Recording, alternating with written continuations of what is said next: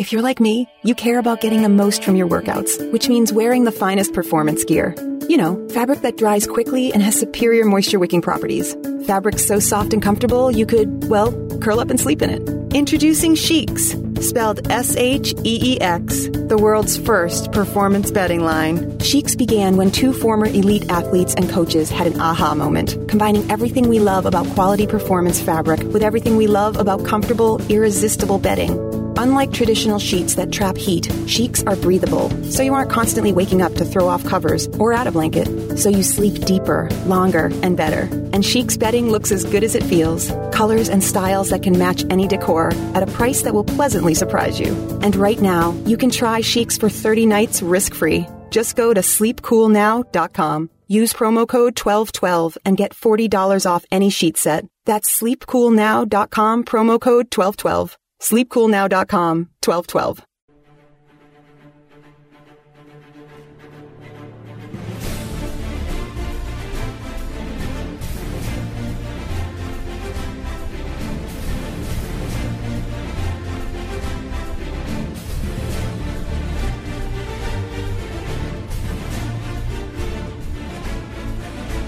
This is hour number one of the world according to Ziegler. My name is John Ziegler. I'm the host of the show where you can still get the truth about news, politics, media, sports, and culture from a true conservative edition of the podcast before Christmas. We have one more left to go in this year. We'll do a year wrap-up podcast, the final weekend of 2017. In hour number two, about our guest, perfectly timed, who is a former ESPN sportscaster, now a regular on Fox News Channel, a conservative and a Trump supporter. And boy, there was a... Make sure you check that out in hour number two of the podcast. As I mentioned, this is our last show before Christmas. Today was our annual trip to see Santa Claus.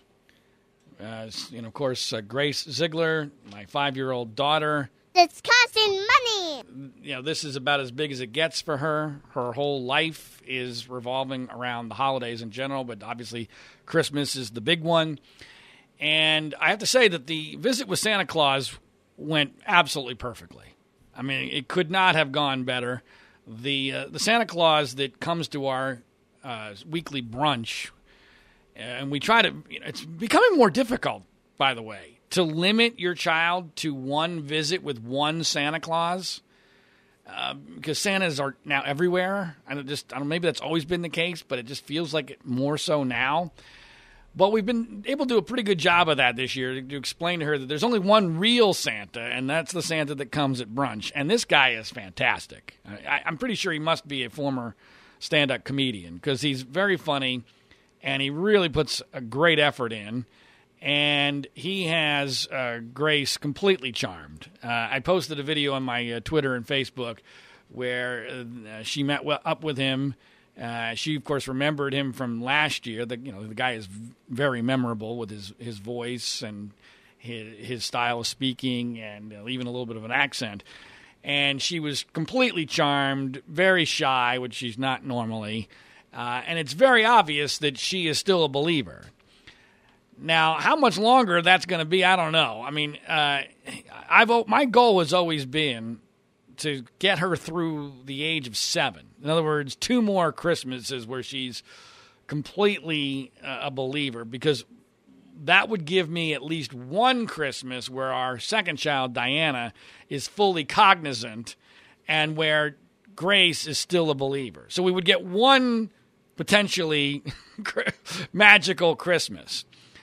I'm hopeful based upon today that we've got a shot, because we've done a pretty darn good job of protecting the magic. Now, I will fully acknowledge, and I do this every year now, that there is no issue on which I have been a bigger hypocrite in my entire life than the issue of Santa Claus. It's not even close. Because when I was single and never figured I'd get married and therefore would never have kids, I routinely, and in retrospect, pretty stupidly, decried the entire concept of Santa Claus. And my philosophy on Santa was actually very similar to my philosophy on Donald Trump. That basically Santa was exchanging very short-term potential gain for very long-term catastrophic damage. That was my basic philosophy. Interestingly, I still kind of believe that. It's just that when you get married and you no longer have any power as a male, especially one in my position, and it is decided that the Santa Claus myth is going to be a huge portion of your family narrative. You know, my philosophy is, okay, once you pick a lane, you go with it and you do everything you can to make that lane work. So once it got out of the theoretical, where I felt like, geez, we're lying to our kids, we're creating a vision of the world for them that is not only unrealistic, it's 180 degrees from reality, and you're setting them up for a lifetime of disappointment in exchange for what? Let's be serious now. Maybe 5 quote-unquote magical Christmases, none of which ever turn out the way you really wanted them to. The expectations are always much greater than reality. That just felt like a bad deal to me. I also thought, and this is an odd thing coming from a guy who is agnostic religiously, I refer to myself as a recovering Catholic, recovering from being Catholic, it always concerned me that, wait a minute, you're conjoining Jesus and Santa Claus, right? I mean, that's clear. You're conjoining Jesus and Santa Claus. Then eventually, at whatever age it is, whether it's 7, 8, 9, 10, 11, 12, whatever it is, once they realize that Santa was a scam, are they not also going to eventually think the same thing about Jesus? I mean, that seemed pretty obvious to me. And you know, even though I don't believe that Jesus Christ was the Son of God, I do believe he was an actual human being, and I do believe that there's value in people believing in Christianity and in Christian values and in the idea that Jesus Christ might be real. There's value in that to society and maybe even to an individual. So that was always very troubling to me. But my hypocrisy is now as overt as it can be, because not only do I allow Santa to be taught to our children, I am now like the greatest defender of Santa's magic that there could be. Again, this is just my basic philosophy of life. You pick a lane, you go 100%. You don't do anything at 40%. And so I'm the guy in charge of the elf on a shelf, Eli, her elf that comes to see her almost every day during Christmas season, and it's amazing to me. She seems to still totally buy that this little toy stuffed elf is real, that the elf is a conduit to Santa Claus, and it's sweet. But what's really weird to me, and this makes me wonder whether or not I might be actually correct philosophically about the whole Santa deal, is that it's remarkable to me how ineffective Santa and, for instance, the elf on the shelf, which is supposed to be his spy, really are. Because let's face it, what we're getting for Santa primarily are 2 things. We're getting the joy of the magic, right? The kid believing that the world is this magical place, and the excitement of what happens on Christmas morning. You know, that's one of the benefits that we're getting. That parents love seeing that joy in the kid's face, right? Even though sometimes it doesn't really work out that way, but that's the hope. The second thing you're supposedly getting is that at least during December, your kid's going to be more well-behaved than they normally would be, right? That's the exchange. That's my Trump analogy here, is in the short run, you're supposed to get some benefit for this sellout. You know, if you're going to buy into a lie, you should at least get something in return. And I'm astonished that how ineffective. I mean, Grace totally buys into the elf on the shelf, totally buys into Santa, yet it has almost zero impact on her behavior. Almost none. And in fact, it seems like she's worse during December because she's so hyped up. And so I'm wondering, what exactly are we getting here? What are we getting in return? And I dread the day when she figures this all out. One, because I'll feel like I have lied to her for all these years. And so my own credibility is on the line. And also, look, I'm human. The whole loss of the magic thing, will be disappointing and sad. But I'm trying desperately to hold that off as long as possible. Just to give you an example, one of the more popular Christmas movies is The Polar Express, Tom Hanks's movie. It's an animated, computer-generated movie, which, by the way, is not nearly as good now as when it came out. When it came out, the technology behind it, I think, was so mind-blowing that they thought, this is super cool. We can spend a half hour on a pointless chase scene, and people will just be so blown away. It's not that good anymore. Because I remember seeing it in the movie theater going, wow, this is pretty awesome. But here's the extent that I'll go to. When Grace wants to watch Polar Express, I will make sure she can't watch the first 10 minutes of it.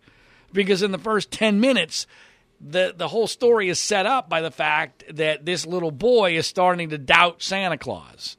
And that the whole story is about him learning to believe. So I will go to great lengths. And, of course, Grace, much like her father, it's one of the very few ways in which she takes after her father. She takes after her mother in nearly every other way, for good or for bad. And there's definitely both. Thankfully, she looks like her mother. But one of the ways in which she definitely takes after me is she's very inquisitive, she's very cynical, and she asks really good questions. And to me, this is not a recipe for keeping Santa alive for as long as we might otherwise like. Interestingly, one of the questions she asked at brunch today was she said she wanted to ask Santa whether he knew Jesus.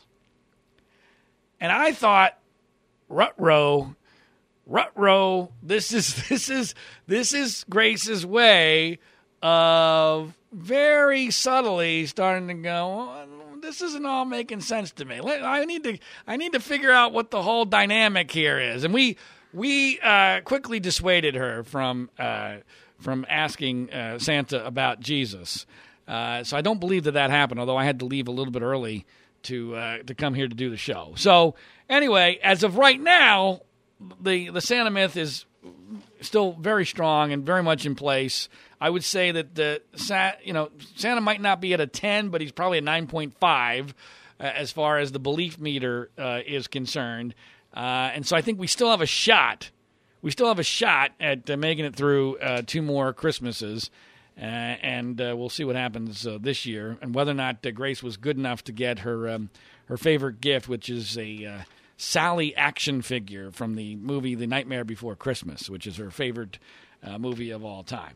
Now, one other thing that relates to Grace that I want to talk about before we get into the news of the week is something I discussed last week, and that's referring to what I call cancellation nation, where it feels like we're canceling everything now far more easily than we ever have, and we're creating new rules for cancellation that I think are nonsensical and dangerous. We're creating a lot of new rules in all sorts of areas of life these days, whether it's sexual harassment or what have you. But this one really hits home. As you may know, I live in Ventura County, just north of Los Angeles, which is being hit by the massive Thomas Fire, one of the largest fires in the history of California.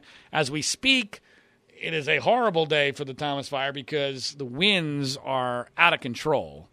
And I'm sure that up in the Santa Barbara area, which is fairly significantly north of where I live, there's a lot of problems going on. In fact, yesterday there was word that they were going to evacuate the Santa Barbara Zoo, which we go to fairly often. Now, how that happens, I have no idea, and I'm not even 100% sure that it did, but that was reported. Anyway, I talked about last week how they decided to arbitrarily cancel school the previous Friday, the Friday before last Sunday's podcast, for no apparent reason. There was no apparent reason why they did that. In fact, not just last Friday. It was last Wednesday, Thursday, and Friday. So just before last podcast, they had 3 days off because of smoke, right? And I'm like, that seems crazy because the smoke wasn't that bad. And on what basis do you decide, okay, it's okay to have school now, but not okay to have school the next day? And oh, by the way, the air the kids are breathing is going to be at least as bad when they're at home than it would be at an air-conditioned school inside. So it never made any sense to me. Now, since that time, a couple things happened. The city Christmas parade where I live got canceled because of the smoke, even though smoke wasn't that bad. Now, this isn't the Rose Parade, but it's a legitimate parade, okay? A lot of people put a lot of time and effort into this thing, and it just got canceled. No way to reschedule it because you only have one date, basically, you can do that. And look, maybe there were some people involved who couldn't be there because they were impacted directly by the fire, because it's not just my city, it's the surrounding area, and some of the surrounding communities have been directly impacted by the fire. But my guess is they could have easily had the parade and nothing. In fact, the day of the parade was beautiful. There was not a problem at all. So they canceled the parade. And then we have this little tradition that we do about, I would say, 15 to 20 times during the Christmas season. There's a neighborhood near where we live that really does it up big with the lights, the Christmas lights on their houses. And so we go and we walk. That's what we do after dinner. We go for a walk through the lights. And Grace, really likes it, and my wife really likes it. And so it's a fun little thing that we do. And she has her very, very first friend is a little boy who she hardly ever gets to see anymore. We always try to set up play dates, but it just never gets scheduled. Anyway, long story short, we had been scheduled to go with them to go see the lights. And at the last second, his mom bailed out because of fear of the air. Now, keep in mind, the air here is a hell of a lot better than it was in certainly Los Angeles in like the 1980s, when it was, you couldn't even see for more than a few thousand yards maybe because of all the smog. But again, I don't have a great sense of smell, but I couldn't even smell the smoke. Could not even smell it. And yet people are walking around with their surgical masks everywhere. I'm like, what is going on? When did people lose their freaking minds? So that got canceled. So then this week, they decided to put Grace's school back in session. So they took 3 days off, and then Monday, Tuesday, Wednesday, Thursday, they had school, which is exactly what they should have done. Now, interestingly, some of the schools to the north that are more directly impacted by the fire, they're off now for a month. They've already announced they're not going back to school till January 8th. Now, again, that's directly, in the line of the fire where there might be people who go to school there or work there, what have you, who have lost their homes. But frankly, to me, I don't think 10, 20 years ago they would have canceled school anyway. I get this is a very politically correct time, but at least there's something more directly impacting them. But my school district, not impacted. Let's be clear, not impacted at all directly. So they have school Monday, Tuesday, Wednesday, Thursday. Thursday night, we all get a letter from the school superintendent. Now, this has never happened before. We all get a letter. This is fascinating to me because it goes way beyond whether or not my daughter is going to school or not. I think this is emblematic of a lot of things that are going on in our society today. Here is how the letter begins in an attempt to justify that school was open for 4 days. Now, by the way, just by virtue of the fact that the superintendent had to write a letter justifying that school was open when there was no problem is pretty... It's just flat out ridiculous. Okay, but here's what the letter says. First and foremost, we want to be clear that the safety of our students and staff is always our number one priority. Translation, please don't fire me. District administration has conducted ongoing monitoring of the situation and has thoughtfully considered what is in the best interest of students.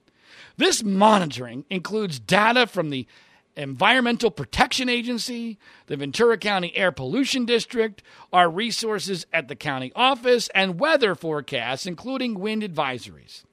District leadership has visited each campus to assess and observe the conditions and has taken into consideration the ability of school sites to provide air-conditioned, filtered air in every room in our district, which is considered by experts to be the best type of environment for these events. We are aware that many of our students live in homes that do not have air conditioning. We have communicated several times with the Ventura County Air Pollution Control District officials to determine exactly what the conditions are, and our latest update was at 1 p.m. They expressed to us that the air quality remains safe for the general population. Offshore Santa Ana winds continue to push smoke away from our city.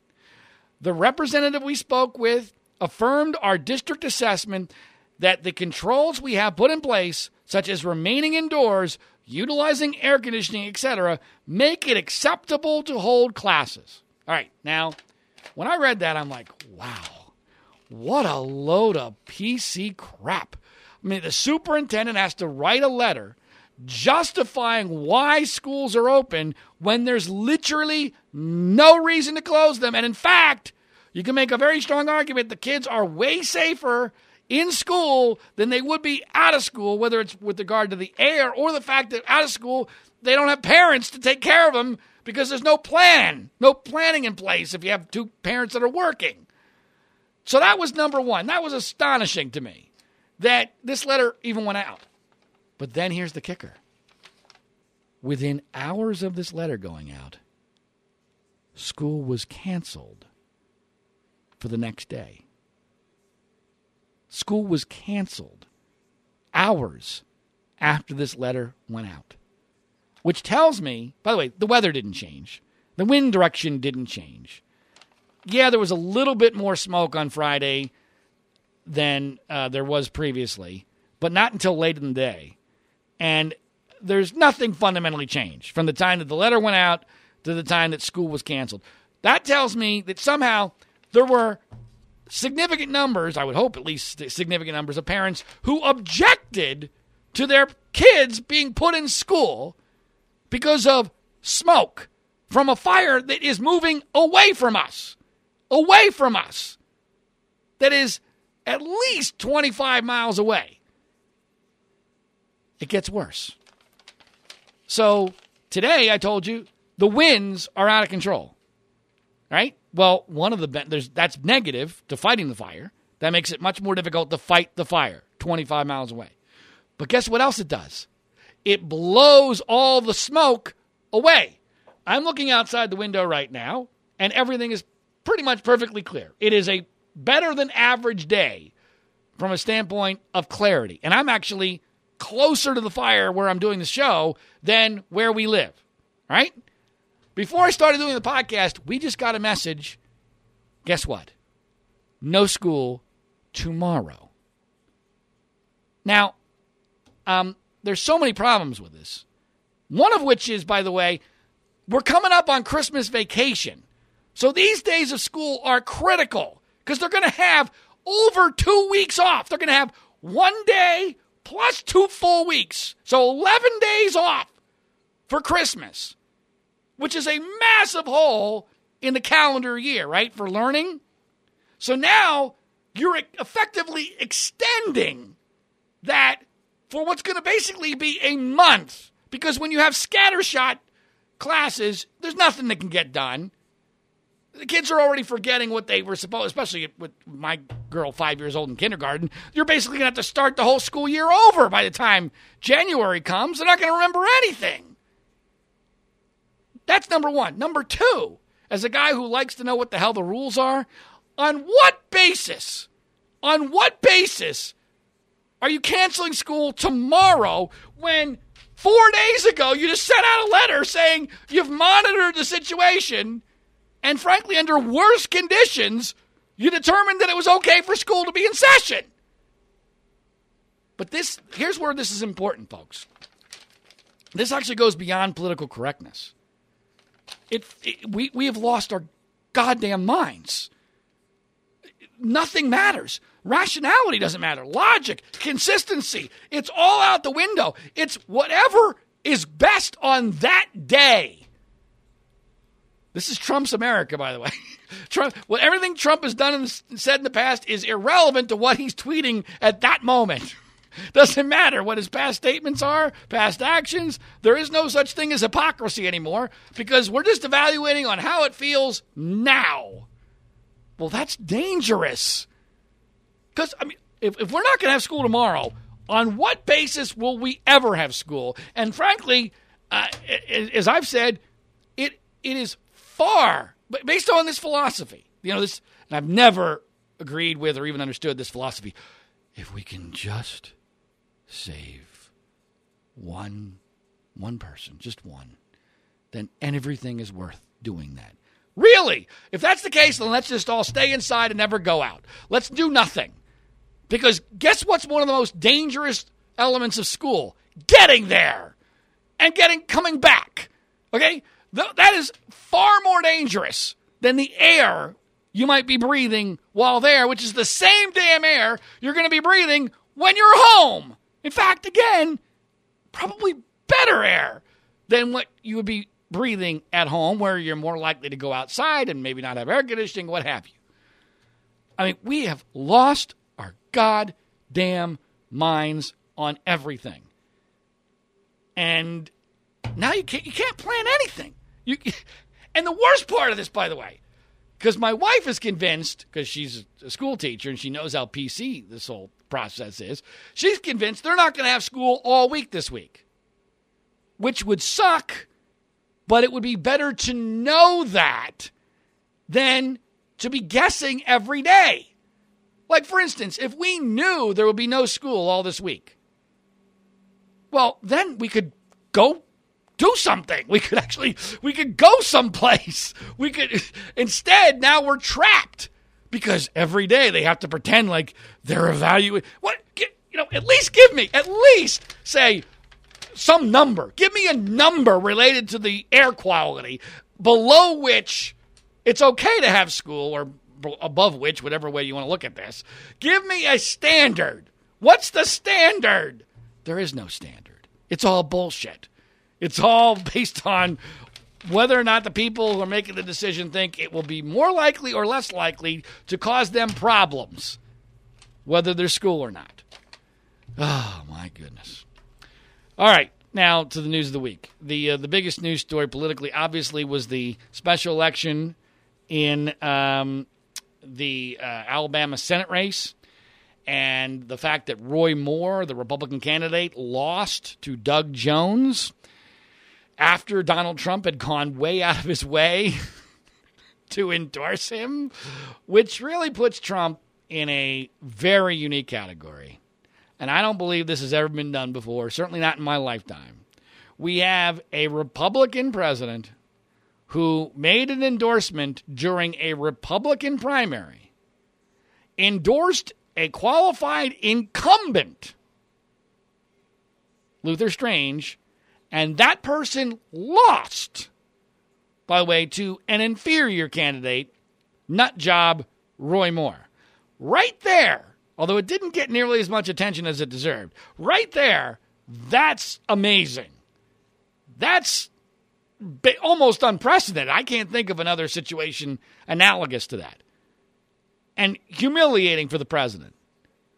But okay, at the time you're thinking, well, it doesn't make that much difference because, while Roy Moore is a nut job, we didn't think he was a child molester at that time, and we presumed he would win easily, and Republicans wouldn't lose a vote in the Senate. Well, then, after Trump endorses Moore, and Moore gets charged with all these 35, 40-year-old accusations that as a 30-something he had a liking for teenage girls, underage girls, and maybe even have assaulted an underage girl.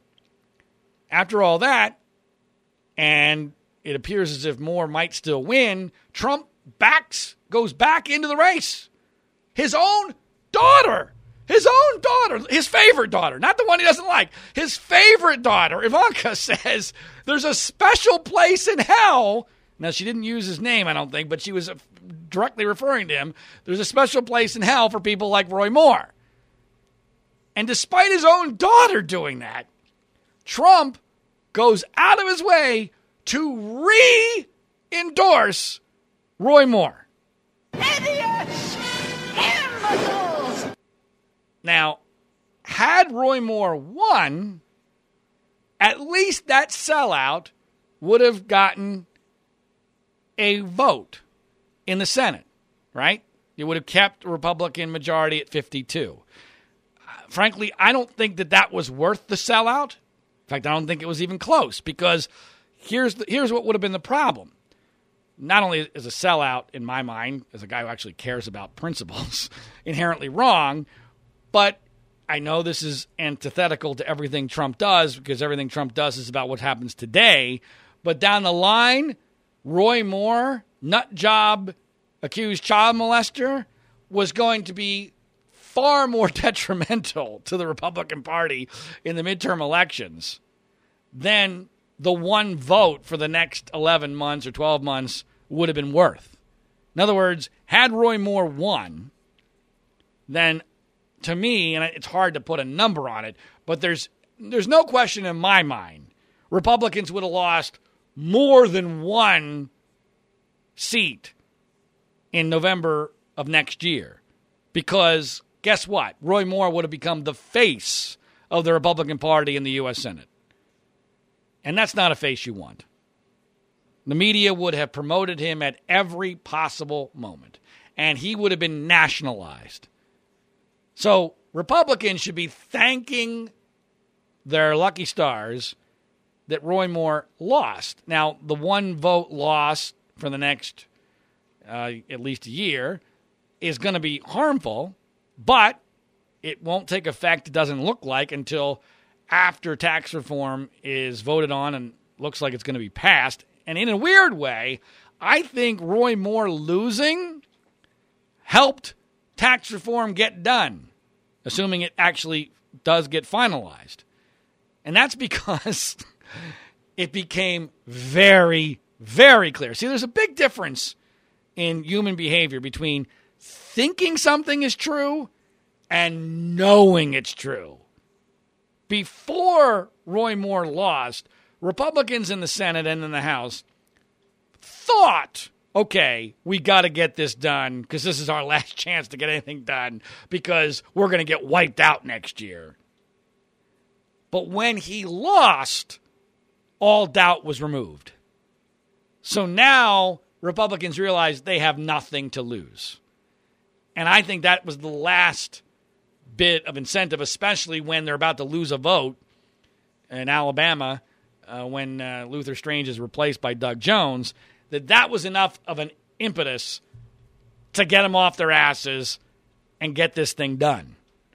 So in the very, very short run, Roy Moore losing had some benefit. And in the long run, it probably helped prevent some more catastrophe. Now, there's a good chance the midterm elections is still going to be a catastrophe for Republicans. I just don't think it will be quite as catastrophic without Roy Moore as the face of the Republican Party as it would be with Roy Moore as the face of the Republican Party.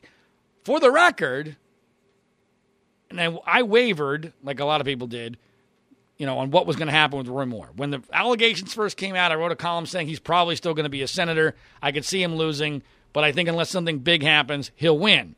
After that, a couple of big things did happen. And by the time Election Day came around, the morning of election, I predicted, for the record, that Doug Jones would win by 2 points. He ended up winning by, I think, 1.6 percentage points, it looks like right now. So that's about as close as you're going to get.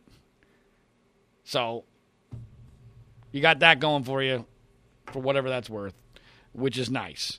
But I just felt as if, even though I have very little faith in voters in general, and specifically the voters of Alabama, it just felt to me like Democrats were so energized here and that Republicans were so demoralized that it was going to be very difficult for Moore to hang on. And the polls were all over the place. I mean, hell, Fox News Channel had Jones winning by 10 points just before the election. But for whatever reason, I had a gut feeling that it would be Jones. It was Jones. I was happy that it's Jones for two reasons. Roy Moore does not belong in the Senate. Yes, I get that Doug Jones is exceedingly pro-abortion, and that's terrible. It's the lesser of two evils here.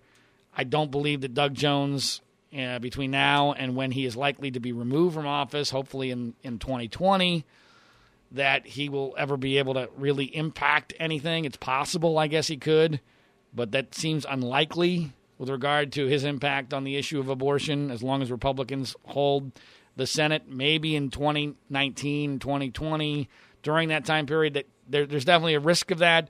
But to me, the risk was greater with Roy Moore. The principle was larger, and the long-term political damage that would be done by Roy Moore being there was also greater. That doesn't mean there's not going to be damage, because there's going to be damage. I mean, the polls are showing consistently now that by large, almost unprecedented numbers, the American people want Democrats to control Congress. And in a large part, that's in response to Donald Trump. They want to check on Donald Trump, and they're Democrats and a lot of moderates are chomping at the bit. They can't get rid of him right now, so the best they can do is make him powerless. And that they're going to get their first opportunity to do that in a large way in November of 2018. And right now, it's a lot can happen. A lot can happen. But all things being equal, between now and November of 2018, it's a very strong bet. The Democrats are going to take the House and maybe even the Senate, which was thought to be impossible because of how many seats they have to defend in 2018. But I think there's a good chance they even take the Senate. And the proof of this is, all over the place. It's not just the polling. Rumors this week that Paul Ryan's going to retire after 2018. Now, I don't know if that rumor is true, but that rumor wouldn't likely even be out there unless Paul Ryan didn't see the handwriting on the wall and was like, yeah, it might be a good time to get the hell out of here. Because nobody wants to be in the minority, especially when you've been the Speaker of the House and now Nancy Pelosi is the Speaker of the House. Nobody wants that. So the only thing good out of all this is that it looks like tax reform is going to pass. Is this the greatest tax reform bill of all time, like Trump wants to tell you it is? No. To me, it's not as large as it could be. There's some issues about it that I have, although in general, it sounds like it would be better than what we currently have. So it's a step in the right direction. I'll give him credit for that if it gets done. The part of this that I am absolutely stunned by, and I have so little regard, as you know, for the news media, not just their liberal philosophy, but also their utter incompetence. It is stupefying to me that in the midst of this tax reform debate, there has been so little attention paid to the fact that currently it appears as if the Obamacare mandate is going to be removed in this tax bill. Now, that is a huge deal. It's not just a huge deal because it is effectively a tax, because if you don't get health care, then you have to pay a tax or a penalty, whatever they want to call it. But that's a big deal because a lot of people will be impacted by that. And if you don't want to get health insurance and you're young and healthy and you don't think you need it, and you know that if you get hurt, the emergency room has to take care of you anyway, then it could actually make more sense to not get health insurance, because the health insurance is more expensive than the penalty was. And so the mandate going away is a massive deal, because if the mandate goes away in order to remove that tax, that penalty, then guess what? Obamacare is going to die. And I know a lot of conservatives go, good. Well, yeah, except when I say Obamacare is going to die, what I really mean is the entire structure of our healthcare system is going to collapse. Because Obamacare, to use, a probably overused medical analogy, Obamacare is basically a cancer that has taken over the entire body of our healthcare system. Well, now we're going to just slash it without even a precision surgery, and we're just going to let the patient bleed all over the place as we do a hatchet job on parts of this cancer, specifically the mandate. Well, what's going to happen? It's going to create a domino effect that the whole body is going to die. That's the most likely scenario, because now you're going to have the healthiest people go out of the system, which is going to increase premiums dramatically. And by the way, these projections are always off when it comes to the realm of healthcare, partially because a lot of the people doing the projections are liberals, and they don't think about human behavior properly. But the number one problem with socialized medicine has always been this basic premise. When you make something free or almost free, guess what? People will use more of it. I know this is a shocking concept, but people will use more of it than they normally would when it's free or almost free. If it's not free and, you've got a minor medical ailment, guess what you do? You suck it up and you don't go into the doctors. If it's free, then there's no disincentive to getting everything possibly done. And sometimes that means elective procedures as well. So invariably, the costs are always much higher. Well, it works the same way here. And this is a guess, but my guess is there's going to probably be more people opting out of health insurance, at least the people that you want to be insured, so that insurance companies can survive based upon the pool of people being at least somewhat healthy. It's going to be that percentage is going to be higher than anticipated. The bottom line is, regardless of the details, now this is the death spiral. This is the death spiral for Obamacare and probably our healthcare system. So then what happens? What happens now? Now, how long is that going to take? I don't know. This is not my area of expertise. But it's not going to be that long. It's going to happen within the next couple of years. And so who's going to get blamed for that? Spoiler alert. It's going to be Republicans. It's not even going to be close. Republicans always get the blame for everything if there's any doubt. But this is as clear-cut as it gets. The media will be able to say, aha, Republicans and Donald Trump removed the individual mandate, and from that point on, Obamacare, which was working swimmingly, fell apart. And now we got a massive mess. And then what happens? Think about this, folks, and this goes back to my theme on Trump from day one. Here's this scenario. Here's the nightmare scenario. So Democrats take the House and the Senate in 2019, just as Obamacare is collapsing. What's going to be their fix? You know what their fix is going to be. It's going to be some form of single-payer socialized medicine, which is going to be way worse than even Obamacare was, because that's the only way Democrats and socialists know how to respond to anything. And they will have the political power to do it. And you know who's going to probably be leading the charge? Donald frickin' Trump. Congratulations, you have been conned. I'm very capable of changing to anything I want to change to. That's what's going to happen, folks. And this will probably be the exchange he will make to remain in office. I still believe he'll probably be impeached, but I think it'll be a Bill Clinton situation. The circumstances are very, very similar to what happened with Bill Clinton and Monica Lewinsky, even though I believe that, depending on what Robert Mueller, the special counsel, comes up with, the charges against him will likely be far more serious. The evidence might not be as strong. But politically, this is very similar. And one of the things we're seeing, which is really disgusting to me, is that formerly credible people on the right, like Mark Levin, are now doing to Robert Mueller, a man of impeccable character, a Republican, a man who served his country honorably. They're now doing to Robert Mueller what Mark Levin was most outspoken about during the Clinton-Lewinsky affair, which was outrageous, They're doing to Robert Mueller exactly what the Democrats and the media did to Ken Starr. Exactly. They're taking a good man who they know cannot respond to them, who they fear has the goods on them, and they are destroying his reputation and fooling their cult following purely because it's good for them, it's good for their ratings, and they're trying to protect Trump, because if Trump goes down, they'll be exposed as the utter frauds that they are. It's disgusting.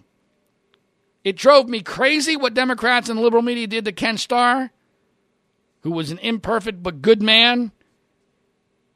And if the shoe was on the other foot, my God, if Mueller was in the exact same position investigating Hillary Clinton, do you think there's any chance at all Sean Hannity or Mark Levin or anybody else in the conservative media elite would be criticizing Robert Mueller if the facts were exactly the same?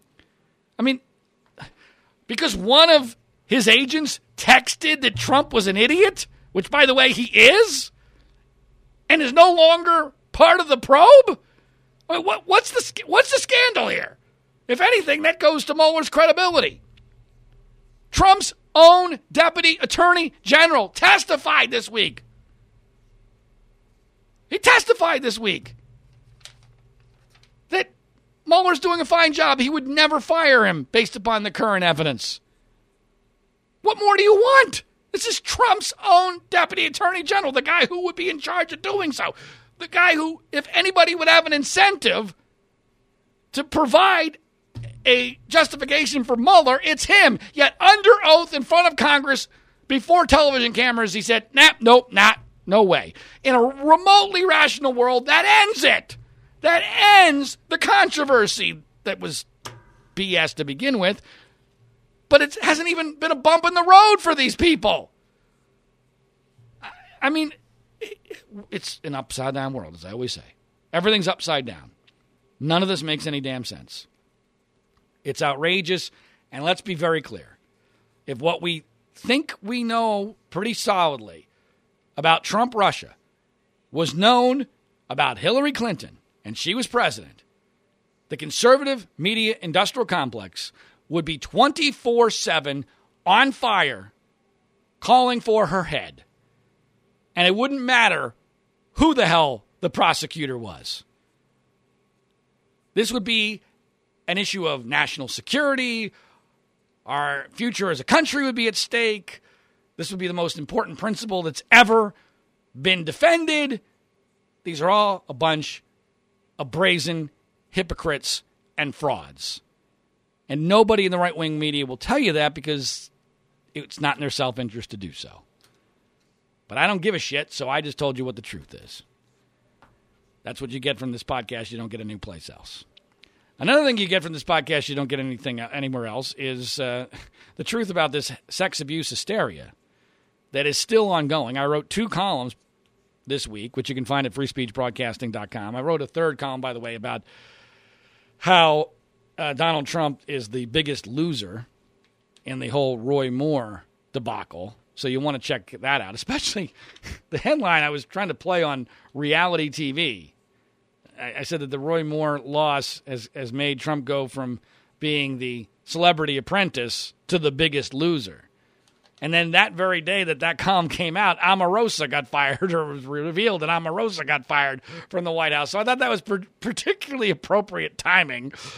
And the Omarosa situation, I don't want to delve too deeply into it, but folks, if you have any doubt that there is massive dysfunction in the White House, the Omarosa story proves that beyond any shadow of a doubt.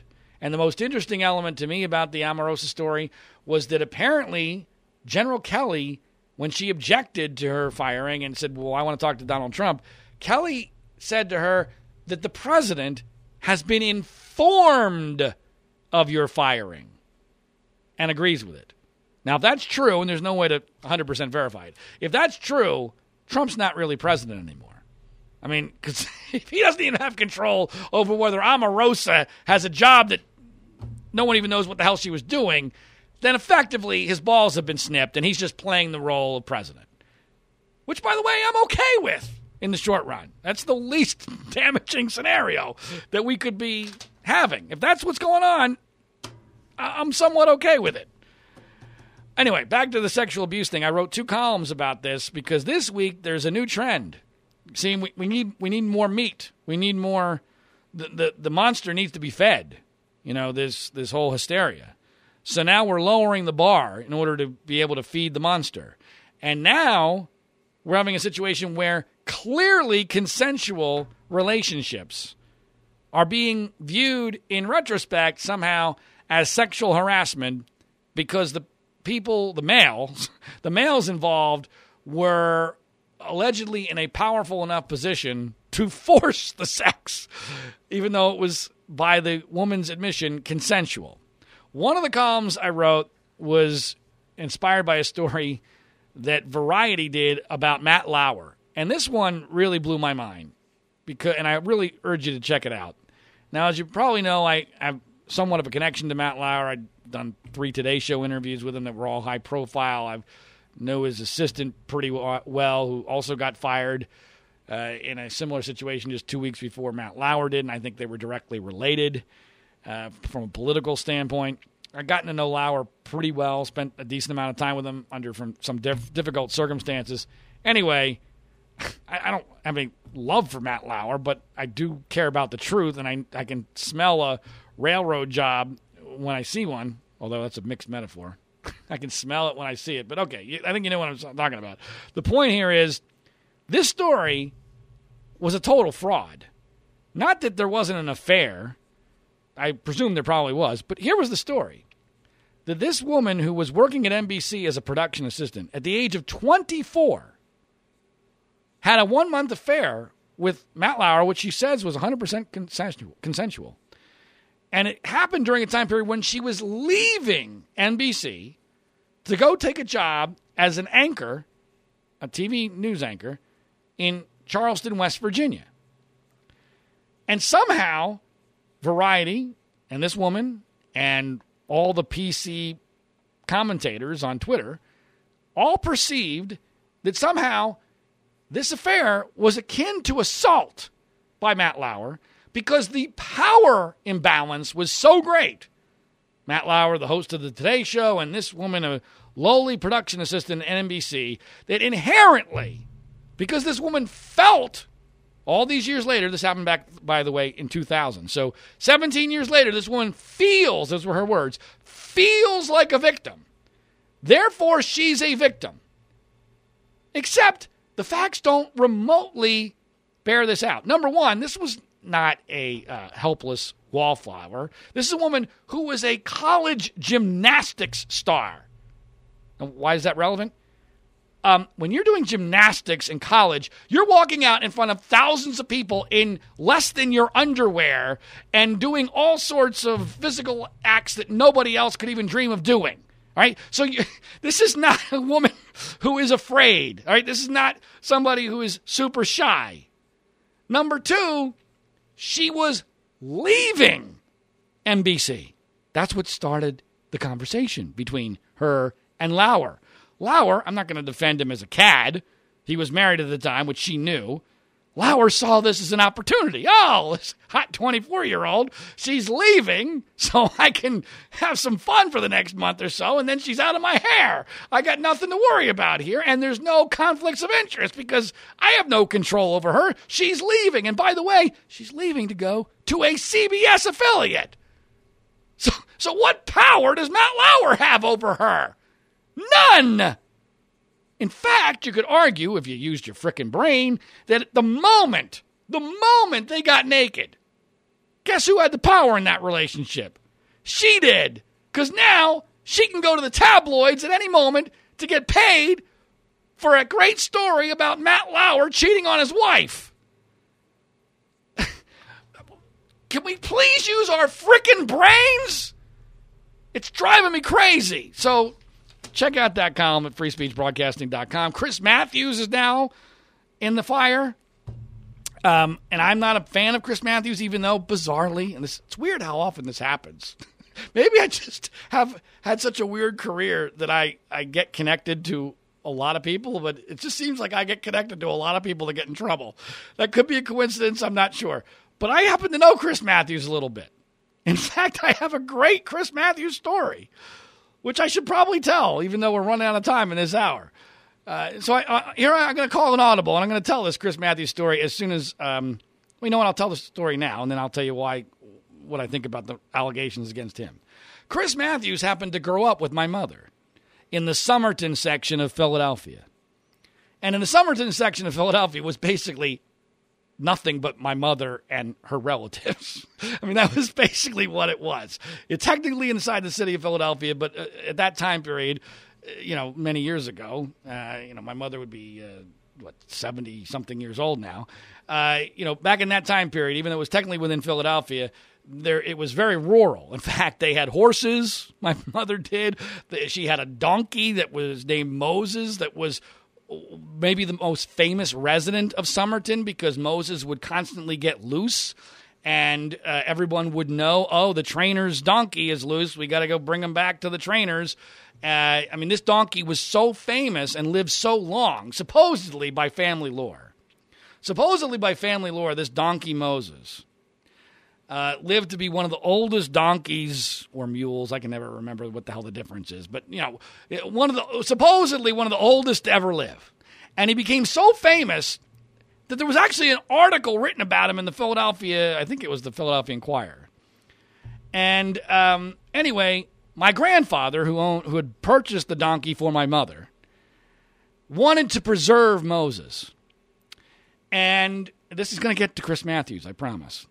And so Moses is finally looking like he's going to croak. But he's going to croak on a very cold winter night. And the taxidermist couldn't be found. And so the taxidermist's young assistant comes out. And my grandfather's great design was to save the head of Moses and mount him in his den. I know this sounds crazy, but if you understood the Moses story, it's not as nuts as it sounds. Because, again, Moses is a local celebrity who caused my grandfather an enormous amount of trouble because he was exceedingly high maintenance. But everybody loved him because he's like the town mascot. In fact, he was literally the mascot of a professional, the Frankfurt Yellow Jacket professional football team at one point. Anyway, I digress. So it's this cold winter night, and Moses is finally going to kick it.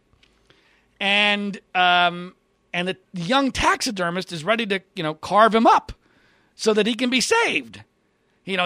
And the taxidermist chokes and tells my grandfather, Mr. Trainer, I'm sorry, I can't do this. I used to feed Moses when I was a kid. I can't cut him up.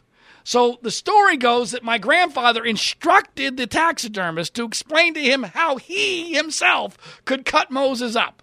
So my grandfather himself cuts Moses' head off in a way where his head could be preserved.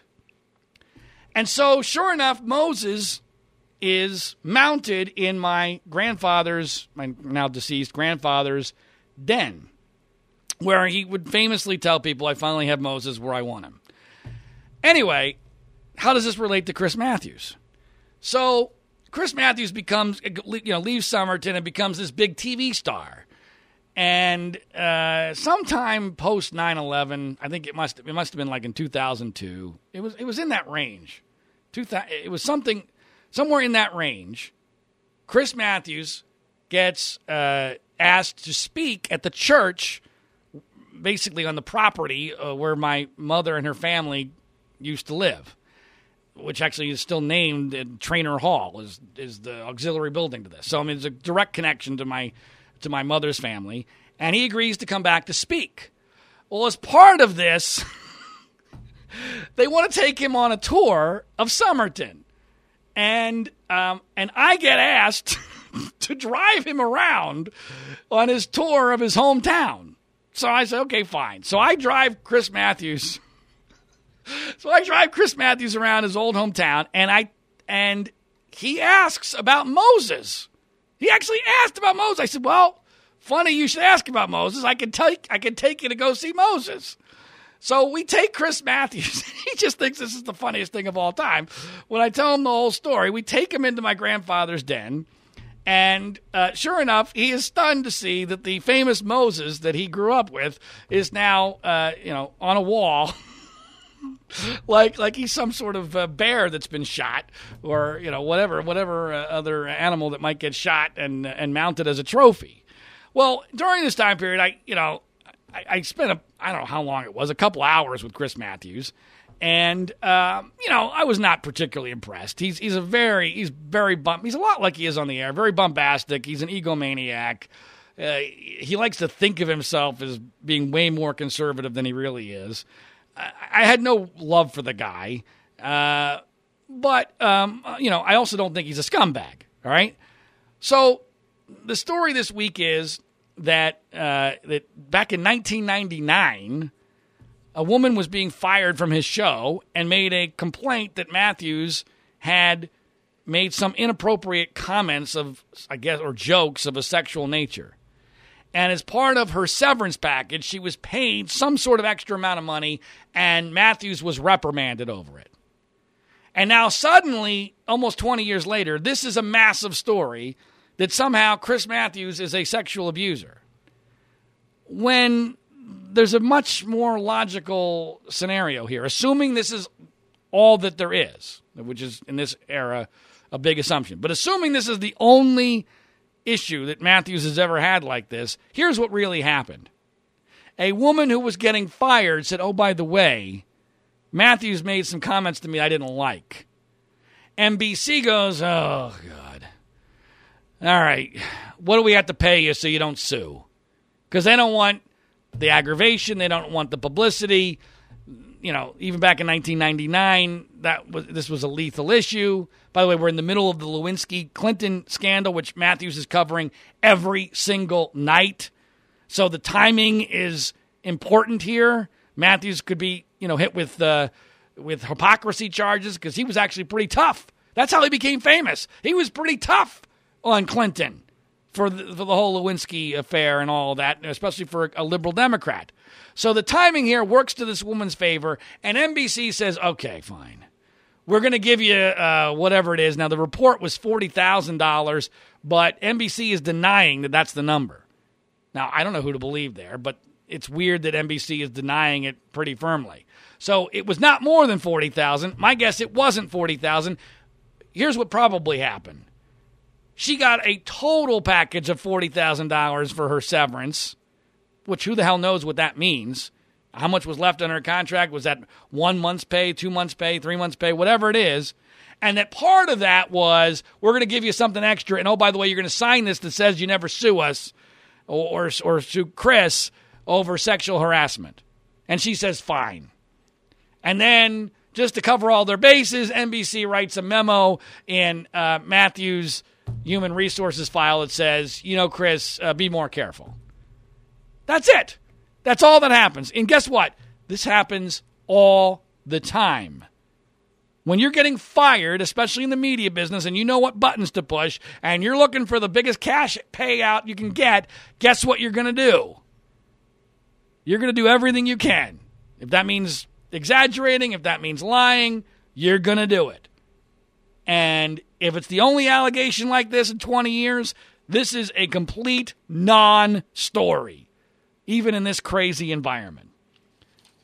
Speaking of other crazy non-stories, Matt Damon got attacked this weekend for telling the truth. That, oh my gosh, guess what? There's a difference. Did you know this? Did you know there's a difference between patting a woman on the butt and raping her? I did not know that. That was good information to have. But Matt Damon got attacked. I don't know if it's going to survive into the next week or not, but that was also... It's just flat out ridiculous. I mean, Matt Damon, what he said, I didn't have any problem with at all. And it was a lot of it was taken out of context. Even Minnie Driver, his co-star from Good Will Hunting, went after him. I thought, oh my gosh, we're turning Good Will Hunting into Good Will Hunted. That's what was happening yesterday with Matt Damon on Twitter. Attack! Attack! We must destroy him! He has... Blasphemer! I mean...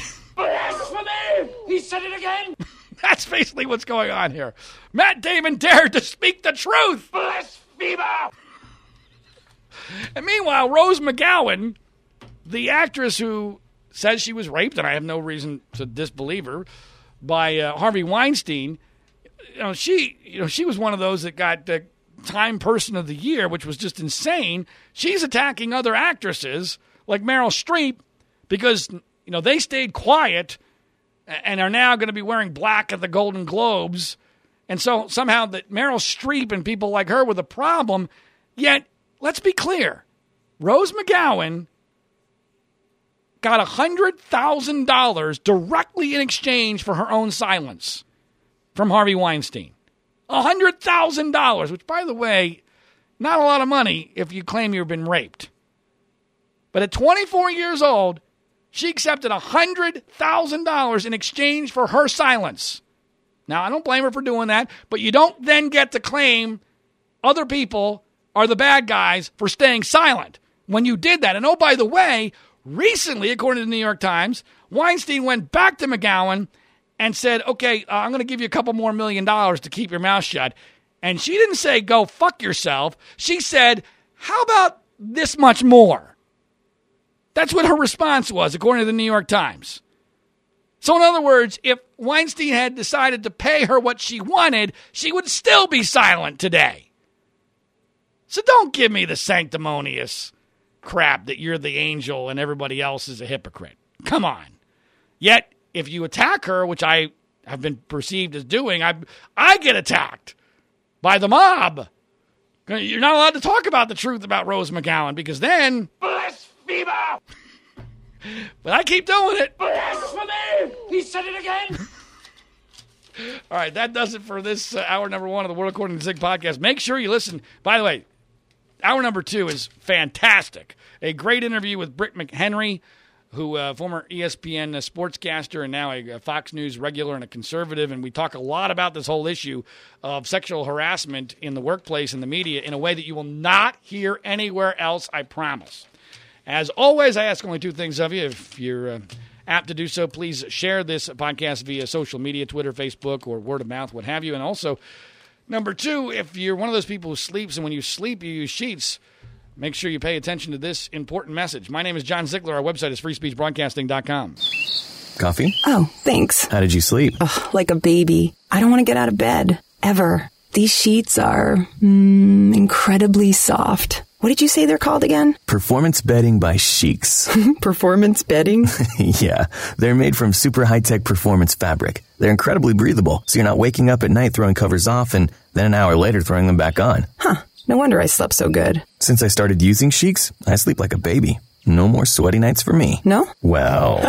Well, I like them because they're soft. They feel like, silk. Performance fabric, huh? Maybe we should... Oh, I don't know. Try them out again? Comfort and performance for better sleep.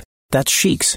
S-H-E-E-X. Sheiks. Try Sheiks for 30 nights risk-free. Go to sleepcoolnow.com. Use promo code 1212 and get $40 off any sheet set. That's sleepcoolnow.com, promo code 1212. Sleepcoolnow.com, 1212.